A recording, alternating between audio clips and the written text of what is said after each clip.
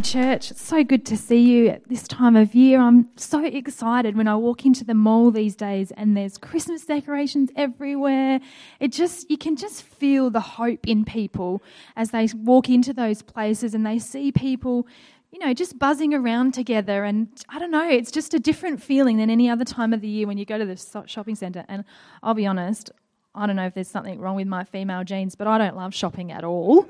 But when you walk in at this time of year and it's just vibrant and happy and people are hopefully not too grumpy as they're bumping into everybody, but just out there buying and thinking of other people is so great. And I really loved watching that video again this morning of our giving, the impact that our giving had to children who would not normally receive gifts at Christmas. So I want to personally thank you for your amazing contribution in that, because it just makes such a difference, because what actually happens with those gifts is those gifts are given by the parents to their children. So if you're a parent, you can understand how heartbreaking it would be to have nothing to give your children over Christmas. So what an amazing blessing that can be. So let's get into the word this morning. I think at this amazing time of year, I tend to focus my attention a lot on the baby in the manger. I always see that little baby Jesus, and obviously that's because that's what we're celebrating at Christmas. We're celebrating his birth, so that makes perfect sense. But I know when I think and remember the birth of my own children, I recall their tininess, I recall their helplessness, their complete reliance and dependence on Josh and I, and their innocence. And I guess at this time of the year, as we embrace that season, it represents peace, it represents reconciliation, it represents our connection back to God. And so this season is meant to bring us joy, it's meant to bring us peace, and that's amazing. But I think sometimes when I get caught up in seeing that baby in the manger, which is not a bad thing at all, but when I get caught up with the baby in the manger, I sometimes skip over some of the really incredibly significant things that happened around the birth of that baby. They unfolded with splendor. They are full of magnificence. They're full of our God, and they are what lead us to finding that Saviour that was born in a manger for us. So the question we're looking at this morning is, why did Jesus come?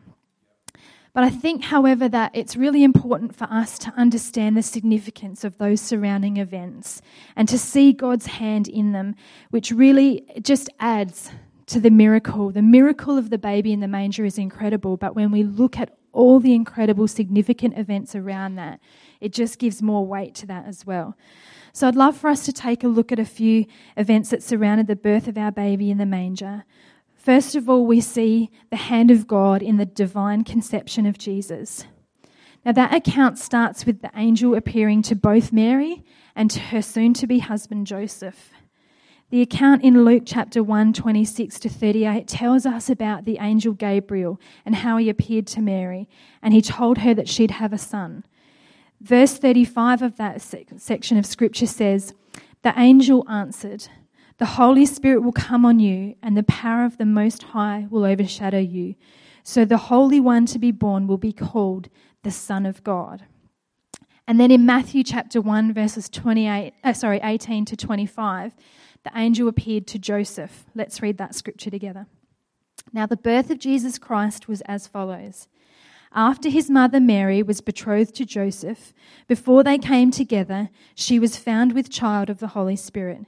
Then Joseph, her husband, being a just man and not wanting to make her a public example, was minded to put her away secretly.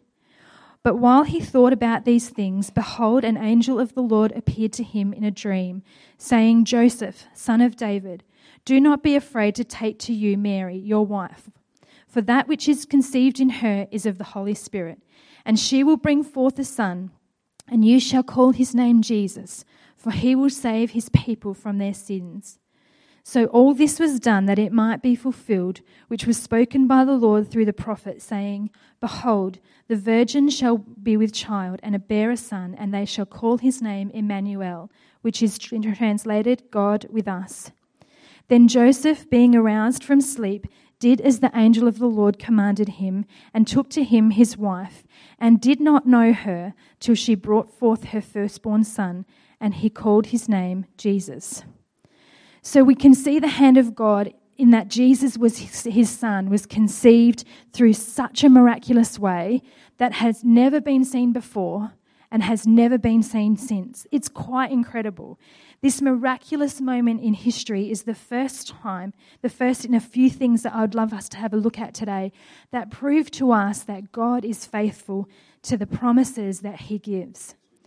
We see in Isaiah chapter 7, verse 14, is the prophecy that Isaiah spoke about, relating to the Jesus coming birth through the Virgin. In Isaiah 7:14 it says, "Therefore the Lord himself will give you a sign. Behold, the virgin shall conceive and bear a son, and shall call his name Emmanuel." Now, next thing I want to consider is the place of Jesus' birth. Luke chapter 2, verses 2 to 7 is the account of the delivery of Jesus. So let's have a look at that scripture. "And it came to pass in those days that a decree went out from Caesar Augustus that all the world should be registered. This census first took place when Quirinius," I just don't know why they couldn't have easy names.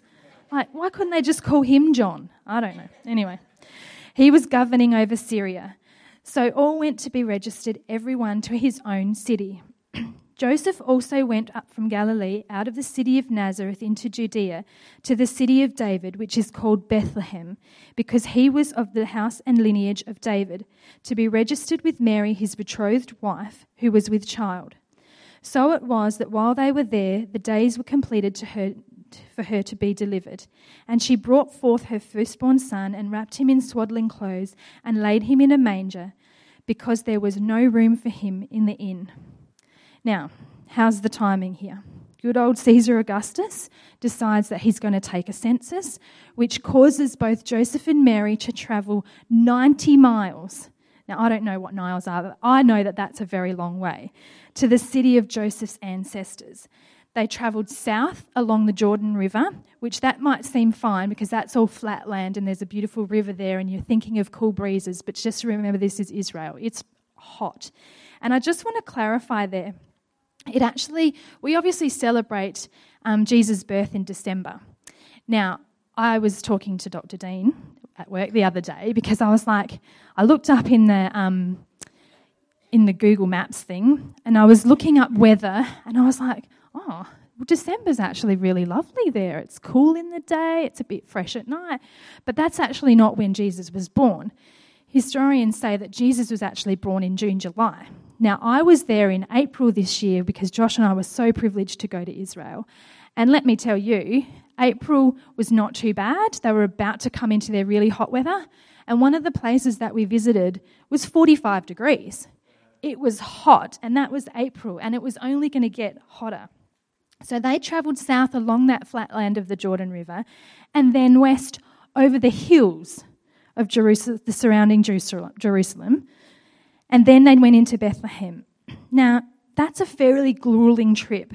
It took 4 to 7 days, and that trip was clearly taken when Mary was literally about to give birth to her baby. She was virtually full term, and she was riding on the back of a donkey. Now, I'm surprised that little baby Jesus just didn't drop out along the way. But, anyway, now I remember the week before our daughter Georgia was born in the month of February. And that week, I was still working and I was practically full term.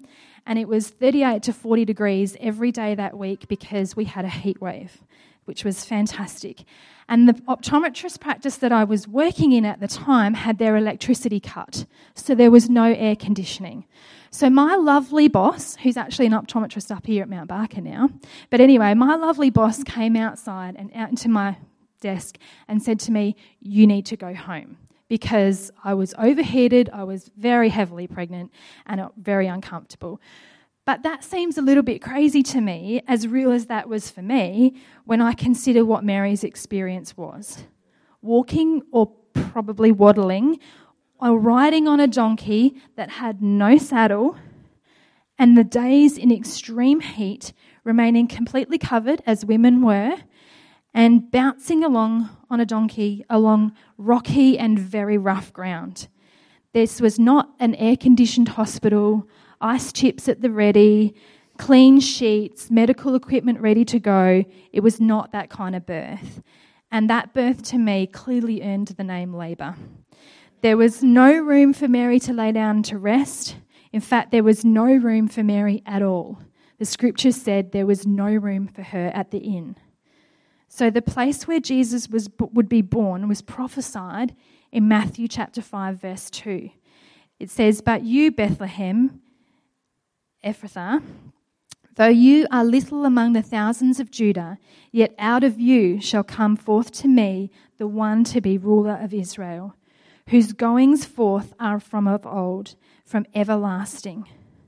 So although we can look at that delivery and that birth, we see the tremendous obstacles and what appear to be incredibly bad timing for a census, which, by the way, knowing what the weather was like for anybody that had to travel, I don't know what Caesar Augustus was thinking, but I think that was a bit mean. But anyway, this trip for them was actually the catalyst that caused the prophecy surrounding the place of the birth of Jesus to be fulfilled. Without that census, there would have been no reason, and no man in his right mind would take his wife on that journey at that point in time for her. Next, we see here that the prophecy declared the lineage of Jesus, the family line from which he would come. The scripture we just read in Luke chapter 2 and verse 4 mentions that they were returning to Bethlehem because Joseph was of the house and the lineage of David. Now, in that prophecy in Isaiah 9 verse 7, we see that it is from the house of King David that the Saviour will come. Let's have a look at that scripture in Isaiah chapter 9, verse 6 to 7. It's one that we hear at this time of the year over and over again. "For unto us a child is born, unto us a son is given, and the government will be upon his shoulders, and his name will be called Wonderful Counselor, Mighty God, Everlasting Father, Prince of Peace. Of the increase of his government and peace there will be no end, upon the throne of David and over his kingdom, to order it and establish it with judgment and justice from that time forward, even forever. The zeal of the Lord of hosts will perform this." All these moments coming together are miraculous in themselves. However, the wonderful thing that they show us is that our God is faithful to what he has promised for us. He's faithful for what he declares. Prophecy declared the birth of our Saviour. It declared his lineage. It declared that he would be born spotless and without sin through a virgin woman. And it declared the place of his birth. And all those events happening as they were prophesied were the faithfulness of our God to his promise. Next, I want to have a look at this morning the three wise men. Now, the story of the three wise men who travelled from the east to see the new baby they declared as being the King of the Jews is found in Matthew chapter 2. Again, there are a couple of things of great significance in this portion of the story surrounding Jesus' birth. First, the wise men popped in to see the king, King Herod. Let's have a look at that scripture in Matthew chapter 2. Now, after Jesus was born in Bethlehem of Judea in the days of Herod the king, behold, wise men from the east came to Jerusalem, saying, "Where is he who has been born King of the Jews? For we have seen his star in the east and have come to worship him." When Herod the king heard this, he was troubled, and all Jerusalem with him. And when he had gathered all the chief priests and scribes of the people together, he inquired of them where the Christ was to be born. So they said to him, "In Bethlehem of Judea, for thus it was written by the prophet, But you, Bethlehem, in the land of Judah, are not the least among the rulers of Judah, for out of you shall come a ruler who will shepherd my people Israel." Interesting point there that these pagans knew about the prophecy of the Christ. An interesting thought, they knew where he would be born. Then Herod, when he had secretly called the wise men, determined from them what time the star had appeared. And he sent them to Bethlehem and said, "Go and search carefully for the young child, and when you have found him, bring back word to me, that I may come and worship him also." What a liar. When they heard the king, they departed, and behold, the star which they had seen in the east went before them, till it came and stood over where the young child was. When they saw the star, they rejoiced with exceedingly great joy. And when they had come into the house, they saw the young child with Mary his mother, and fell down and worshipped him.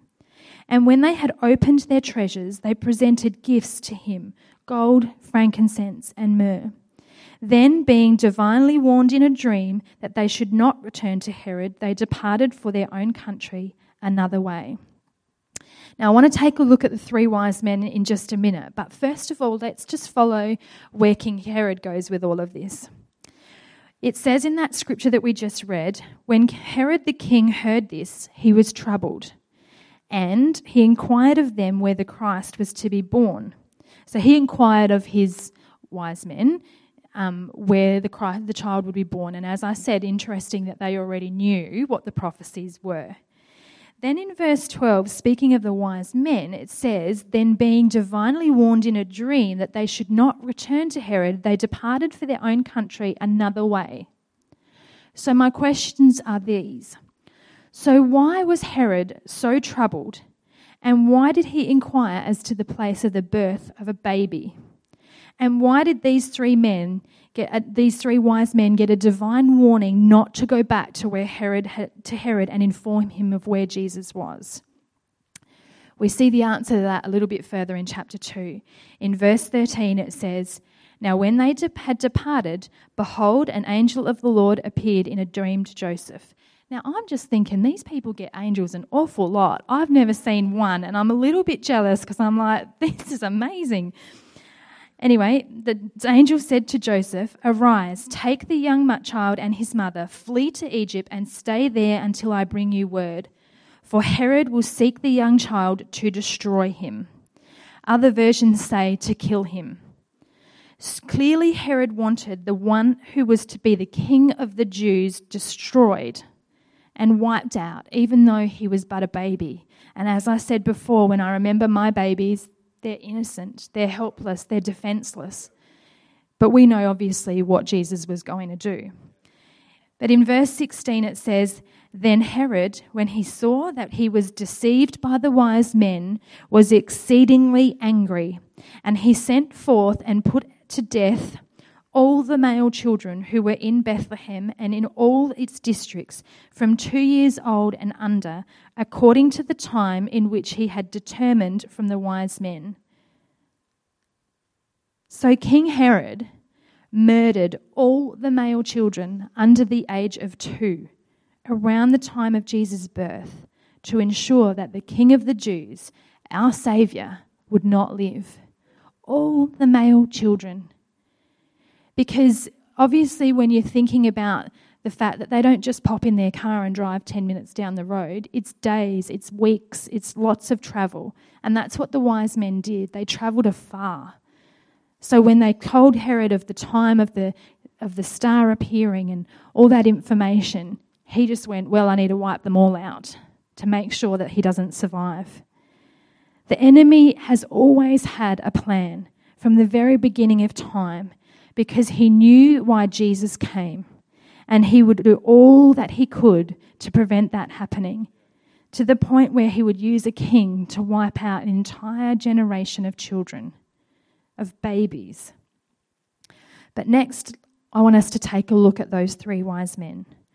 Although there's not much more known about them than that they had travelled from the east and that it travelled in time to be there around the birth of Jesus, that just highlights another really interesting point for me. It shows us that God has been working before we have any hint of his moving. Because remember, the wise men had to come from afar.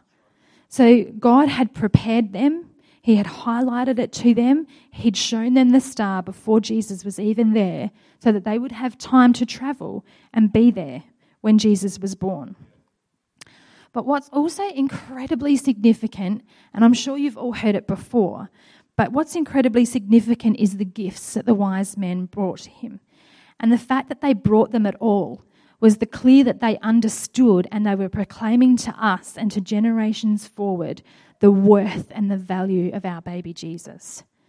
The 3 gifts they brought have very great spiritual meaning.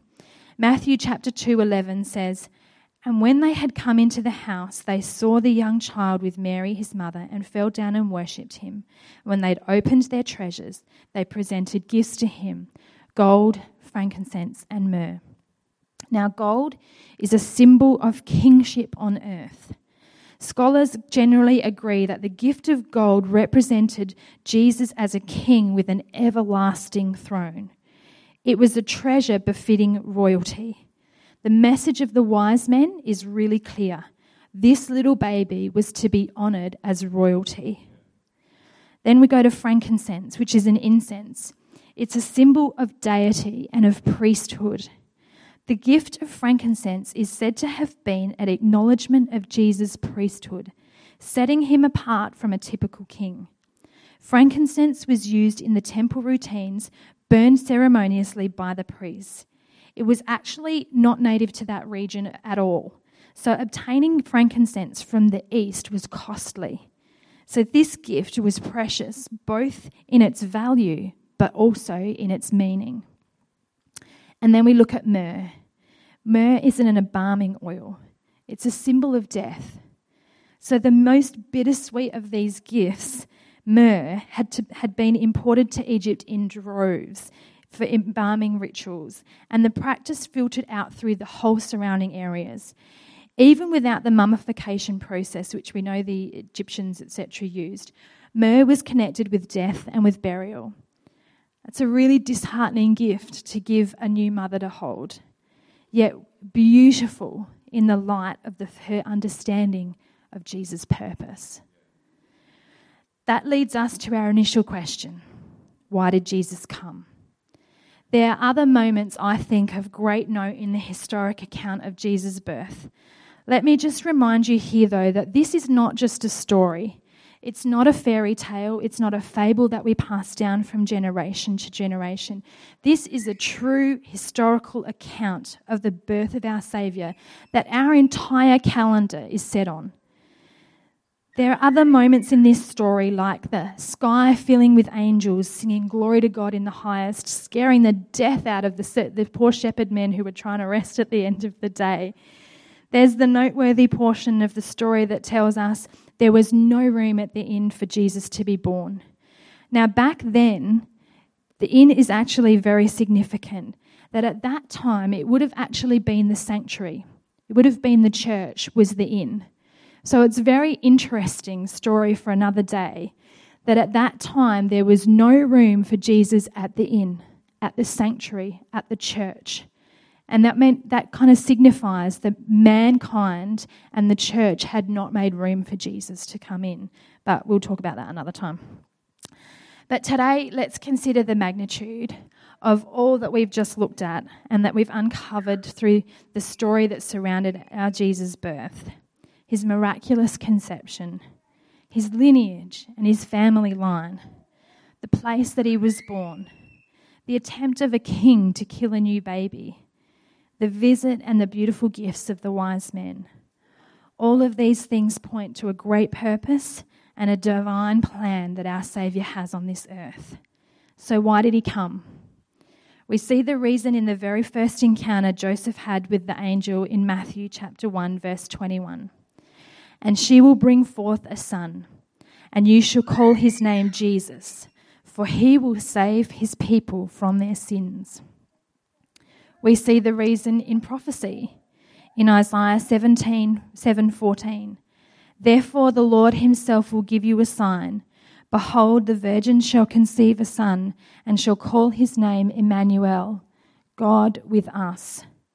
And we see it in the third gift of the wise men. Myrrh was connected with death and burial. So we can see the reason Jesus came was to be God with us. It was to die a brutal death so that he could forgive the sins of mankind. And it was to rejoin us to a relationship with God, the God who created us. This season is all about Jesus coming to bring us freedom.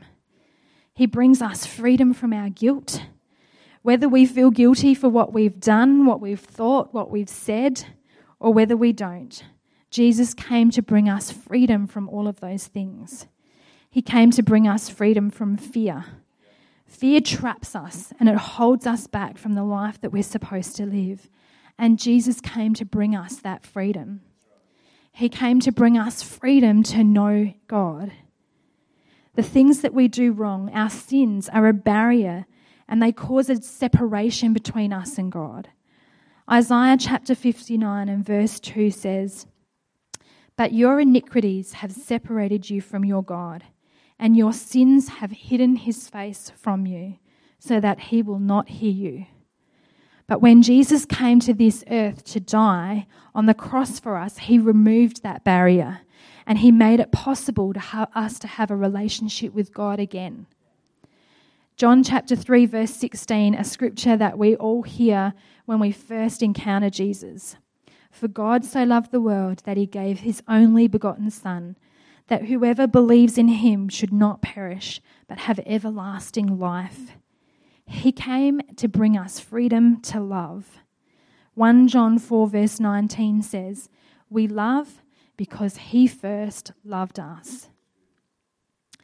As we understand that the reason Jesus came was to die for us, to begin to see God's love for us, when we hand our hearts over to him, we begin to receive his love and are set free to live a life of love, a life that is not self-centered, a life that lives to serve God and other people. His love gives us freedom to change. Because his love gives us freedom to change, we can live lives that are free from guilt. We can live lives that are free from fear, and we can live lives that are free to know God and to know his love for us. So this season of Christmas, as we celebrate our beautiful baby in a manger, our Saviour, I would really love, if Luke can come and join me, I would really love to pray for a couple of things for you. So as I finish today, I'm going to ask you just to close your eyes as I pray for a couple of things so that we can give some people some privacy. First of all, if you are here this morning and you've heard the story of Jesus because of the Christmas that surrounds you, but you've never actually given your heart over to Jesus or opened your heart to allow God in for you to experience the love that I've talked about and the freedom that I've talked about, and you would like to do that today, then I'm just going to ask you if you would simply, while nobody else is looking around, if you would simply lift your hand so that I can know to pray for you this morning. So if you would like me to pray for you, that you would actually allow God into your heart today, that you have not done that before, then just pop your hand up and I'd love to pray for you today. Okay. The second thing I'm going to pray for, and I'm going to ask that no one's looking around again, is just that if you are facing stress of relationship at this time, if you're facing loneliness or pressures of life, whether it be financial or relational, then I would love to pray for you this morning, because as I've talked about today, Jesus came so that we would have peace and freedom, that we wouldn't be lonely, but that we would have a relationship with God again. So if you would like me to pray for you for the stresses that this season seems to bring, or the things that it highlights, again, I'd love you just to raise your hand so that I can pray for you today. Great, thank you. All right, let's pray together. Father God, I thank you for your word. I thank you that your word is truth and it is life. And Father, I thank you that as we focus our attention on Jesus this morning, as at this season we focus on that beautiful baby that came, we focus on the fact that he came to bring us peace over our circumstances, that he came to renew our relationship with you. And because of that renewed relationship with you, we have freedom. We have freedom from the sins that we've committed. We have freedom from the choices and the life that we have made, Father. And Lord God, we have freedom to be surrounded by your love and your peace. So over this time of year, Lord God, and Lord, may it be a permanent thing that your peace would surround these people this morning, that the truth of your word would speak into their hearts and bring hope And Lord, that loneliness would be removed, that they would be surrounded by a community of people who care about them, Father. Lord, that they would see the people around them. Lord, that they would feel your presence and they would feel your comfort and your joy. That this season that we would be people who would share of ourselves, that we would show the love that you have placed within us and we would share that with others, Father God. So Lord, I pray for these amazing people this morning that this truly would be a season of kindness, a season of peace, a season of joy, Father God, and of your will being done on this earth. In Jesus' mighty name. Thank you, Father God. Amen.